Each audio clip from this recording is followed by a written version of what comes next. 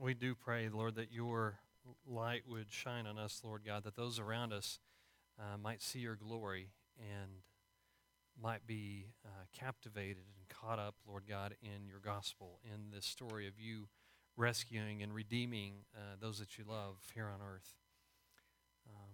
And Father, may even faraway places see your glory and your light on us, your grace and your mercy on us. And Lord, might we be a light, Lord God, that the people around us, the people in distant places even, might see your light and your glory as you reflected on us. I ask this in Jesus' great name. Amen. Amen. All right, kiddos, if you'd like to be dismissed for Children's Church, you can follow Grace out the back.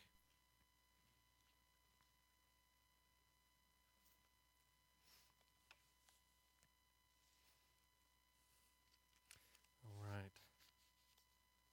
Let's see, before we jump in here into the main text this morning, I wanted to read again Romans chapter 5, verse 8 to you guys this morning. This one of my favorite verses. I know I say that every week, but this is really one of my favorite verses in all of Scriptures because it demonstrates, again, about God's love for us, and it demonstrates where we were and where He found us, and really that He came and got us. He pursued us. He came and got us. We weren't looking for Him, but He was looking for us. Romans 5:8 says, "But God demonstrates His own love for us in this: while we were still sinners, Christ died for us." It's a powerful verse, isn't it? Where were we when He came seeking us, looking for us, coming to get us? We were lost in sin. Every single one of us. And I know, you become a Christian and you walk with Christ for a few years and you kind of forget what your life was like. And especially how many of you here became a Christian before, say, the age of 10?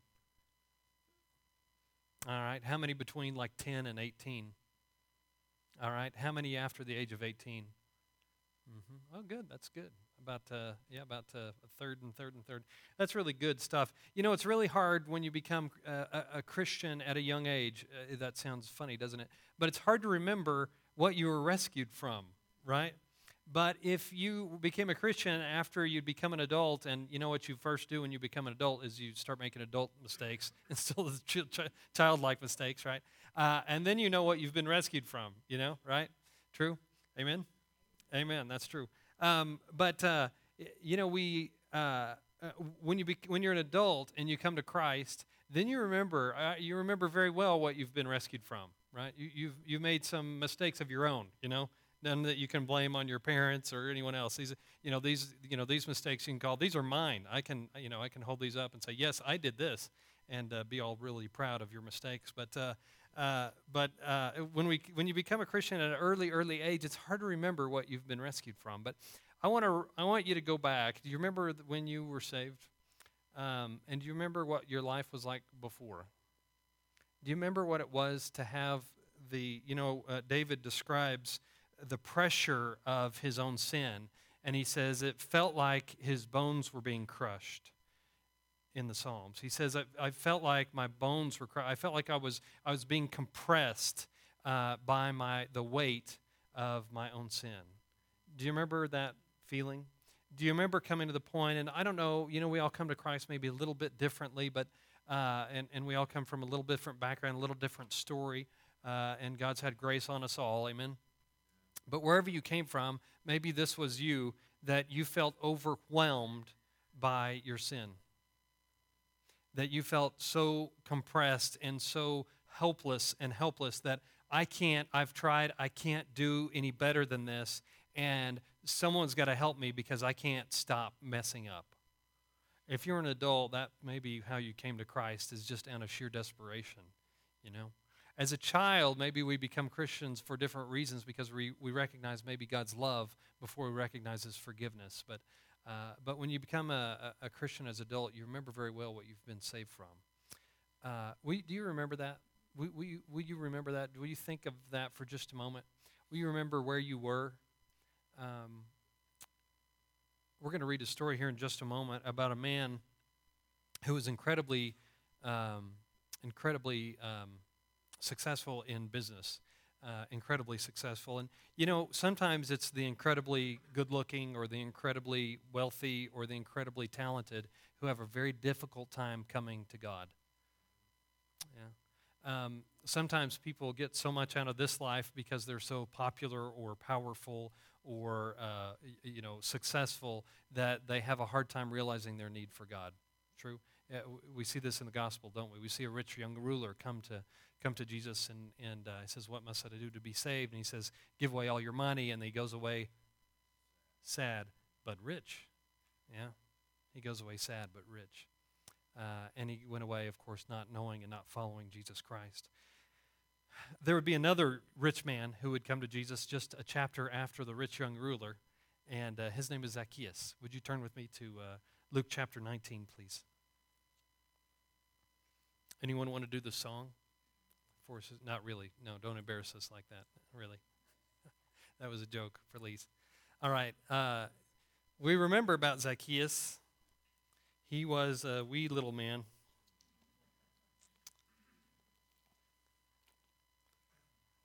Climbed up in a sycamore tree.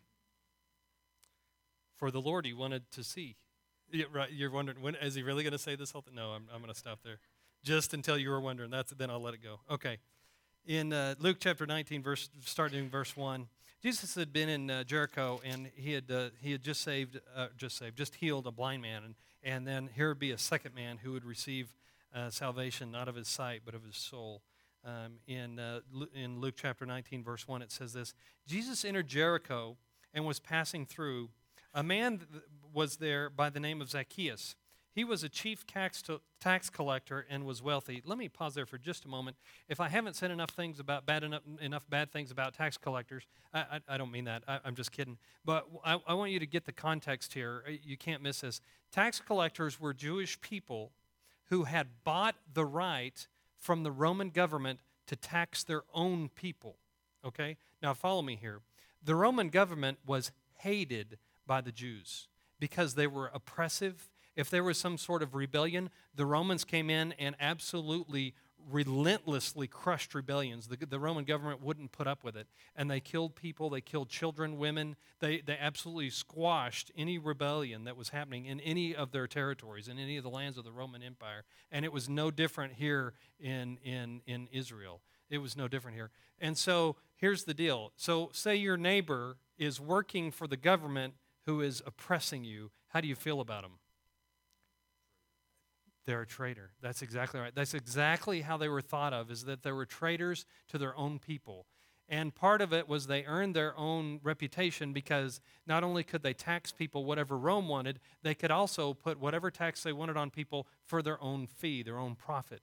And so some of them became very wealthy. Some of them were very good at collecting taxes. Zacchaeus was a chief tax collector, and he was good at it. He was a wealthy man, all right? Now, the people around Jesus, a lot of people hung around Jesus for a time there in the temple, and people in the temple, some were very common people, but some of them were church people, you know what I mean? Some of them were Pharisees and teachers of the law, and some of those really good church people, the Pharisees and I'm using the term kind of loosely there. You know, there was a temple there, not church people. But some of those people there were seeing him, and they were righteous in their own way, and they began to kind of wonder what Jesus was doing here. But anyway, a man was there by the name of Zacchaeus in verse 2. He was a chief tax collector and was wealthy, all right? He wanted to see Jesus. He wanted to see who Jesus was, but being a short man, he could not because of the crowd. So he ran ahead and climbed a sycamore tree to see him, since Jesus was coming that way. When Jesus reached the spot, he looked up and said to him, "Zacchaeus, come down immediately." I know you thought it said, "You come down." Okay. "I must stay at your house today." So he came down at once and welcomed him gladly. Just a quick note there. That term "gladly," welcomed him gladly. This means that term's maybe a little weak in the NIV. He welcomed him joyously. It says that he was like ecstatic. He was joyous to meet and to be in the presence of Jesus, and he was very glad. He was joyous at the opportunity to see Jesus and to have him at his home. Okay, now notice all the good church people. All the people saw this and began to mutter, he has gone to be the guest of a sinner. All right. Let me pause there for just a moment. Let me stop there for just a moment. Okay. Well, what do we know about Zacchaeus so far? He's a tax collector. Tax collectors always, to make their money, always ask for more tax than the Roman government asked for so that they could make money. And he was apparently very good at it because he was wealthy. We know, too, though, that he wanted to see Jesus. And when Jesus saw him up in the tree, Jesus said to him, Zacchaeus, I'll be terribly unpopular if I spend any time with you, and so I'm going to not hang out with you. I'll just catch you next time. No, or did he say, no, you know what, Zacchaeus, I don't really have time to spend with you today, so I'm going to catch you next time a little later. You know, I'm busy trying to save the world. And he didn't say that either. He took the time for a man that no one else would take time for. Are you with me? His wealthy friends, I'm sure, would have made time for him, but these good church people, the good Pharisees and the teachers of the law, they wouldn't have anything to do with this sinner. Yeah, wouldn't have anything to do with him. And Jesus found himself judged by those people over and over again as he made time to hang with the outcast and the spiritually inferior and the sinners and the adulterers and the prostitutes and the tax collectors. Always making time for them. You see, this is true about our God. He pursues us when we don't deserve it. Yeah? He pursued you when you weren't deserving it. Amen? Aren't you glad he did? If he had waited for me to turn my life around, the weight would be up, wouldn't it? Be all over. But he doesn't wait for us. In his mercy and in his grace and in his forgiveness, he looks at Zacchaeus and he says somehow, you're worth my time. Now, no doubt, Jesus must certainly have been the busiest man on the face of the earth. Can you imagine in 3 years developing a ministry that was going to go worldwide, living an example for all these people, trying to disciple these 11 men that you're going to leave in the hand, leave this whole kingdom in the hands of, and he makes time for someone that no one else, no other religious person would possibly have made time for. But that is the nature of our God. He is a pursuer of people, and he pursued you. And he pursued me when we didn't deserve it. Thank God. Amen? Amen.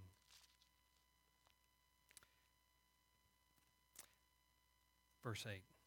But Zacchaeus stood up and said to the Lord, listen to what this meant to him. This must have been incredibly powerful for Zacchaeus. Zacchaeus, because of his trade and probably because he cheated people, especially by what he says a little bit later. He had ostracized himself because of his business practices, had ostracized himself from not only from the religious people, but from other people in general. They considered tax collectors to be as bad as prostitutes and adulterers, in their community. And what it must have meant to Zacchaeus to have Jesus stop and say, I'm going to come down, I'm going to go to your house. I'm going to stay at your house today. And Zacchaeus, in response, it says in verse 8, but Zacchaeus stood up and said to the Lord, look, Lord, here and now I give half of my possessions to the poor, and if I have cheated anybody out of anything, I will pay back 4 times the amount. Amazing stuff. I know, it's amazing. And he says in verse 9, Jesus said to him, today salvation has come to this house, because this man too is a son of Abraham. That must have been terribly meaningful, you think, to Zacchaeus, to hear him say that, hey, you're a part of this people, and salvation has come to this house today. Let me make one point really quickly. He didn't receive salvation because he gave away all of his, or half of his possessions and tried to make things right. True? True, right. It's not because he gave away. What happened is that he was rightly connected with God for maybe the first time in his life. And in response, he gave away half of his stuff and tried to make things right with people who he had cheated. And Jesus says, because you're rightly connected with God, salvation has come to this home today. Amen? Isn't that fantastic? And now, the last part of this verse is so important, or last part of this passage is so important. It says in verse 10, for the Son of Man came to seek and to save what was lost. Sorry, there's another translation that says that which was lost. Sorry. For the Son of Man came to seek and to save what was lost. Aren't you glad? Can you imagine that we have a God like this who is so, we view him, and I can only imagine, the Pharisees and the teachers of the law who knew God so very well and yet completely missed him somehow, saw him as so holy and so set apart, and they saw him saw Jesus hanging out with sinners and tax collectors and prostitutes, and they said, that can't be him. Our God is more holy than that. He's too holy to be hanging out with people like this. But that same God who is so holy, so perfect in holiness and righteousness, so perfectly pious, just all on his own, is the same God who seeks and saves lousy sinners like you and me. It's a beautiful thing. He pursues us, he seeks us, and he seeks to save us. Amen? All right. That's the nature of our God. He seeks, he came to seek and to save. He seeks and saves that which was lost. All right? All right. Let me say just a moment there about what Jesus has, about Jesus pursuing us. Before Jesus was Jesus Christ here on earth as we kind of know him and have seen him and studied him, he existed before then. In John chapter 17, verse 5, Jesus is praying to the Father, and he says, "And now, Father, glorify me in your presence with the glory I had with you before the world began." All right? So Jesus existed in glory with the Father when? Before the world began. Before there was anything, he was with the Father in glory. Now get this. He left that.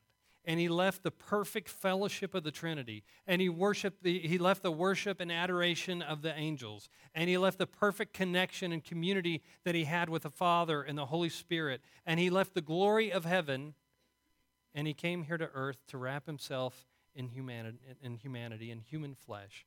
And of course, we know the story. He was born like a servant, not like a king. He was born like a servant, and he pursued you and I. Amen? Are you with me? Do you see what he left? He left the glory of heaven to pursue us here on earth, and he made an incredible statement with all of that. And he said in that statement, he said through his life, he said that people are worth pursuing. It's an incredible thing. We were really lost and deserving of hell, but God's decision is that people are worth pursuing. Yeah? He'd given us one chance, He'd given us a chance to get it right, and yet he decided that we'd be worth pursuing. What does it take for someone to come to know Jesus Christ? In this story, we have Jesus Christ who's kind of delivering salvation. And last week when we talked about the woman who was caught in adultery, it was Jesus delivering the message. But really today, what does it take for someone to know Jesus Christ? To know they're a sinner? And how about this? When you just put the pieces together, when you just put the puzzle together, the parts of the players together, it takes someone who is willing to step out of their comfort zone, yeah, and to carry the message of the gospel to them. True?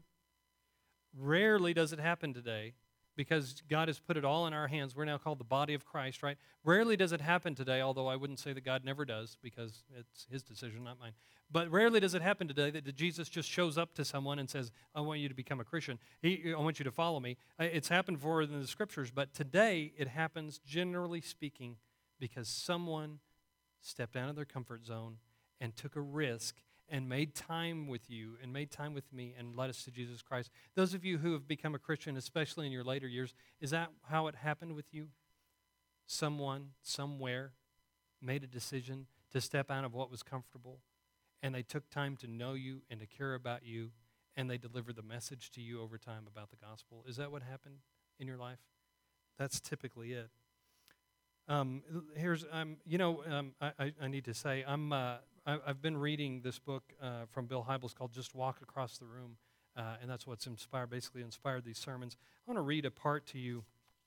Now, this is, let me tell you, Bill Hybels one day was at a little kind of a dinner party, and it was a secular dinner party. There were all kinds of different people there. He was in the South, and he noticed they had people at tables. It was everyone had dinner there together, and it was all different individuals from different lifestyles. And there was a gentleman there. They went through and introduced everyone around the table, and they didn't necessarily say what they did, but they just said their names, and they sat down, and the presentation was just about to start, and at his table there was an African-American man with a Muslim name sitting across the table from him, and just before the presentation was about to start, he says to Bill Hybels, this gentleman says, "I love your books."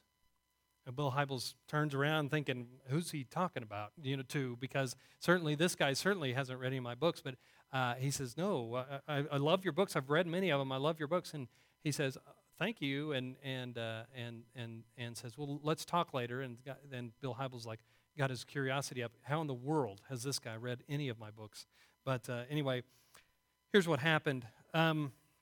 Let me read you a little part here. I'm sorry. This is don't mean to bore you with a little reading, but it's an exciting story. My table mate had been a Muslim for most of his life. He pointed out that being an African-American Muslim in a southern city, coupled with his current line of work, made for an often uncomfortable existence. One night, I was at this type of party, he said. As usual, I noticed several small circles of people forming to chat about this or that. I wasn't included in any of them, but again, I've become accustomed to that scenario. At one point, I saw a man on the other side of the room engrossed in discussion with a few people of his own kind, if you will. Suddenly, he looked away from that particular group and noticed me standing alone by the far wall. This is exactly how it happened, Bill. He extricated himself from his conversational clique, walked across the room, stuck out his hand to me, and introduced himself. It was so easy and so natural, the Muslim man continued. In the moments that followed, we talked about our mutual profession, about our families and business and sports. Eventually, our conversation found its way to issues of faith. I took a risk in telling him that I was a Muslim. I was a little hesitant about how he'd respond. He told me he was a Christ follower, but that, truth be told, he knew almost nothing about Islam. You can imagine my surprise when he asked if I would do him the courtesy of explaining the basics of Islam over a cup of coffee sometime. Can you believe that? He said he was a curious type and genuinely wanted to understand my faith system and why I devoted my life to it. The next time we met, whatever doubts I had about him truly wanting to hear my beliefs were quickly dispelled. He really sought to understand my life and my faith. We began meeting almost weekly, and each time I sat across from him, I was stunned by what an engaged and compassionate listener he was. One week, I even took the opportunity to ask him about his beliefs. I'd been a Christian as a kid, but I had left God, left the faith, and left it all because the church my family attended was so racially prejudiced. I wanted no part of that Christianity. When the tables turned and I was on the receiving end of his faith story, he patiently described why he'd given his whole life to this person named Jesus Christ. I couldn't believe how easily the conversations evolved and how respectfully and sensitively he conveyed his love for God. Despite our deep-seated religious differences, we were becoming fast friends. It went on this way for some time as we'd meet to hash through nuances of our faith experiences. Sometimes he would ask for a couple of days to find answer to my questions. Other times he knew exactly where I was struggling and seemed to have the perfect words to untangle my confusion. There finally came a day, I remember being home alone when this happened, that I felt totally compelled to pray to God. I kneeled beside my bed, told God everything I was feeling, and in the end, gave my life to Jesus Christ. And in the space of about a week, that single decision has changed everything in my world. Every single thing. Isn't that a great story? What does it take for people to come to know Jesus Christ? I'm sorry? How will they know unless they're sent? I've been reading through this book and just taking inventory here, just even this last fall, about just how well my personal personal evangelism, if I can use too many theological words there, and seem spiritual when I'm not. Here, let me tell you what it takes sometimes. God began to speak to me about how I was spending my time at work. Where you come in contact with most lost people, with the most lost people?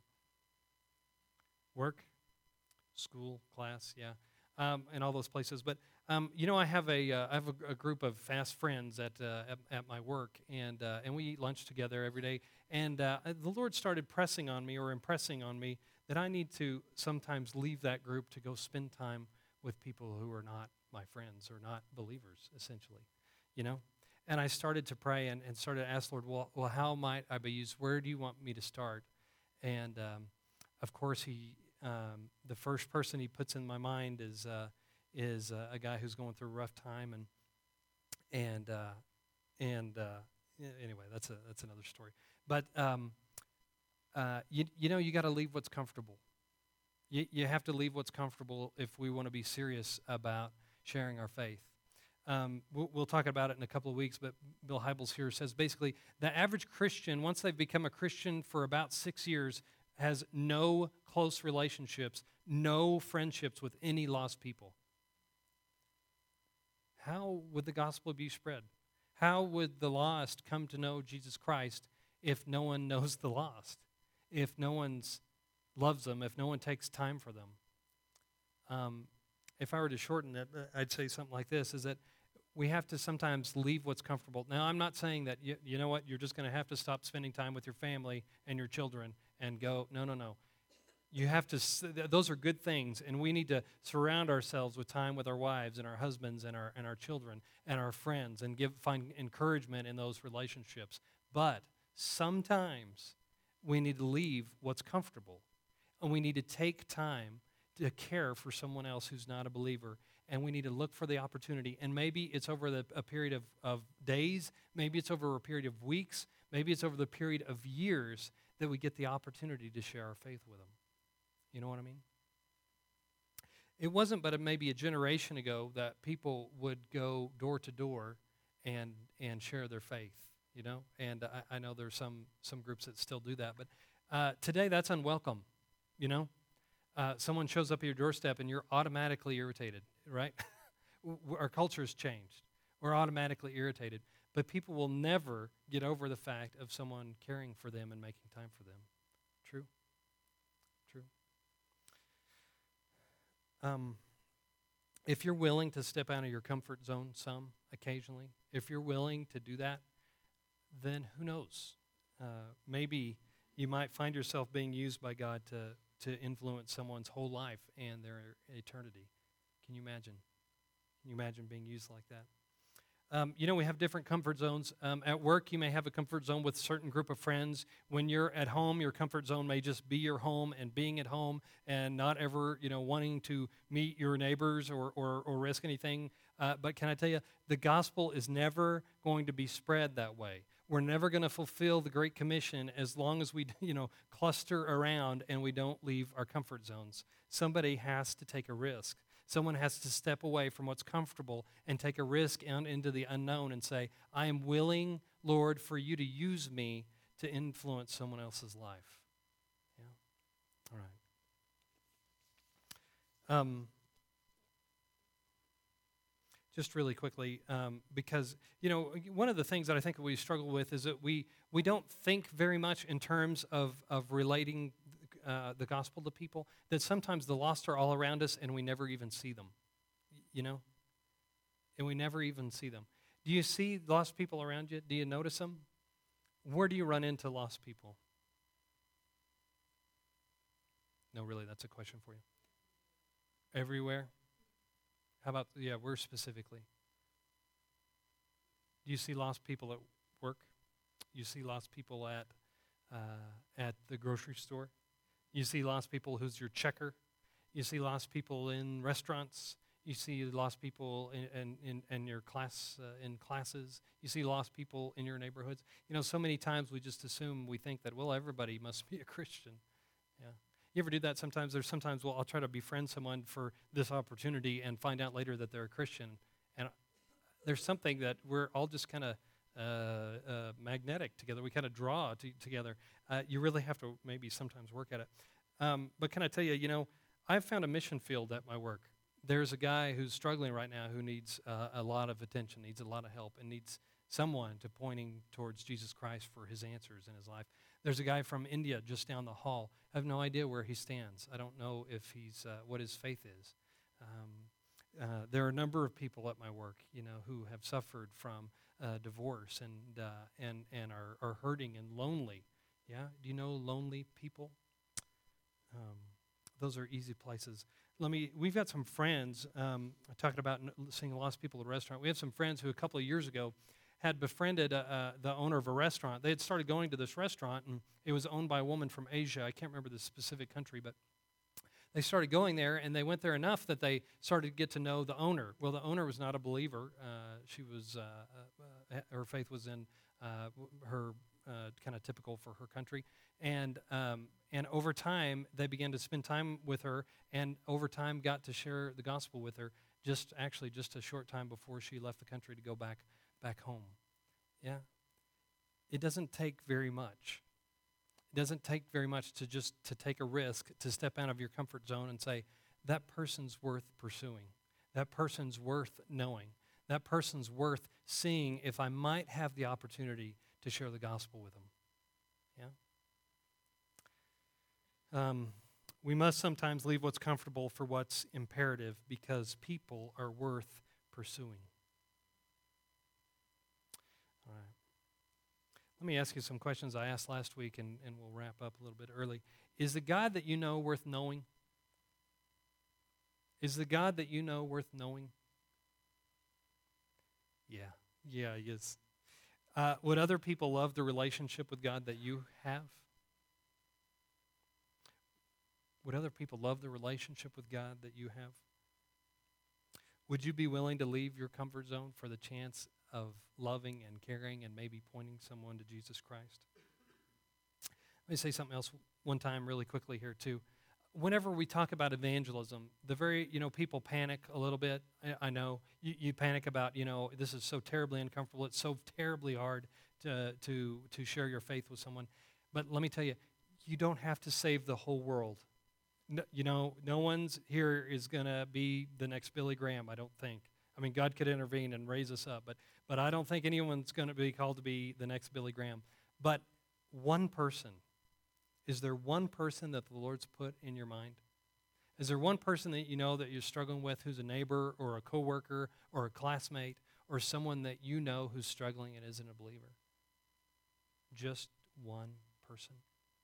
That's really, I think, typically what all God calls us for, is to just invest in one person at a time, to spend time, to see if you can leave your comfort zone, step out and to take time to care about them, and then maybe one day be able to share your faith with them. Yeah, just one person. If there is one person that the Lord's already laid on your heart, I just encourage you to start praying for them, to start praying that the Lord would prepare their hearts and to give you ideas about how you can reach out to them and help them.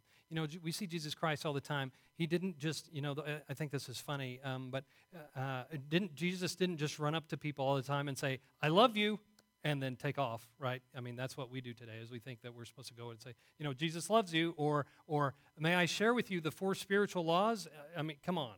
It's not going to work like that. But if you take time to care for someone, if you take time to invest time with them and to really try to meet their needs and to really take time to care for them and to love them and to pursue them like Jesus Christ pursued us, you'll have the opportunity one day. Amen? You with me? That's, I think, what is today modern day evangelism, is taking the time to care for someone, stepping out of your comfort zone, taking the time to care for someone, and then one day looking for the opportunity and then taking a risk to share your faith. Yeah. The person at the convenience store right around the corner, my guess is everyone who works at Allsup's is in need of salvation. I don't know for sure, but I think that's true. I don't know anyway, I'm sorry, that was just supposed to be funny. I don't mean to be like that. Listen, people are worth pursuing. The lost, the broken, people who have made a wreck and a mess of their lives, those people are worth pursuing. Amen? Amen? All right. Let's pray. Heavenly Father, we come to you this morning, and Lord, we thank you and rejoice, Lord God, that you, like Zacchaeus, you have sought us out. Like you did with Zacchaeus, you sought us out, and you decided to pursue us and to chase us down. When we were lost in our sins, when we weren't pursuing or looking for you, Lord God, you came and you revealed your great story, your great message of salvation, this great gospel where we have your Son, Jesus Christ, dying on our behalf, that our sins might be forever forgiven and forever taken away. Lord, it's an incredible message. It's one that people around us are dying to hear. So, Lord, I pray, open our eyes to the people around us who are lost and hopeless in this world. Open our eyes that we might see them. Lord God, I pray. Open our eyes that we might see the person who's checking us out at the convenience store, or the person that we work with whose life is a shambles, but they try to hide it and be professional there. The people at the restaurants we like to eat at. Lord, everywhere that we go, the people that we do business with, Lord, give us the opportunity, give us the vision to see them where they are. And Lord, give us the courage and the desire to step out, to take time to care about them. And Lord, maybe one day take a risk and share our faith with them, I pray. I pray, Lord, for everyone here this morning that you'd put at least, just give us one person, Lord, one person that you desire us for us to care about and to have the opportunity to share our faith with. I pray that for every person here, that we might have one person, Lord God, that you call us to, that you call us to pursue on your behalf. And Lord, help us to be faithful. Lord, we know you. We know that our relationship with you is something that they would desire, something that they need. It's something that they desperately need to have hope for this life and for the next. Father, thank you for what you've done in our lives. Now use us to take the gift that you've put in our lives and help us to bestow that gift on someone else. We ask this in Jesus' great name. Amen.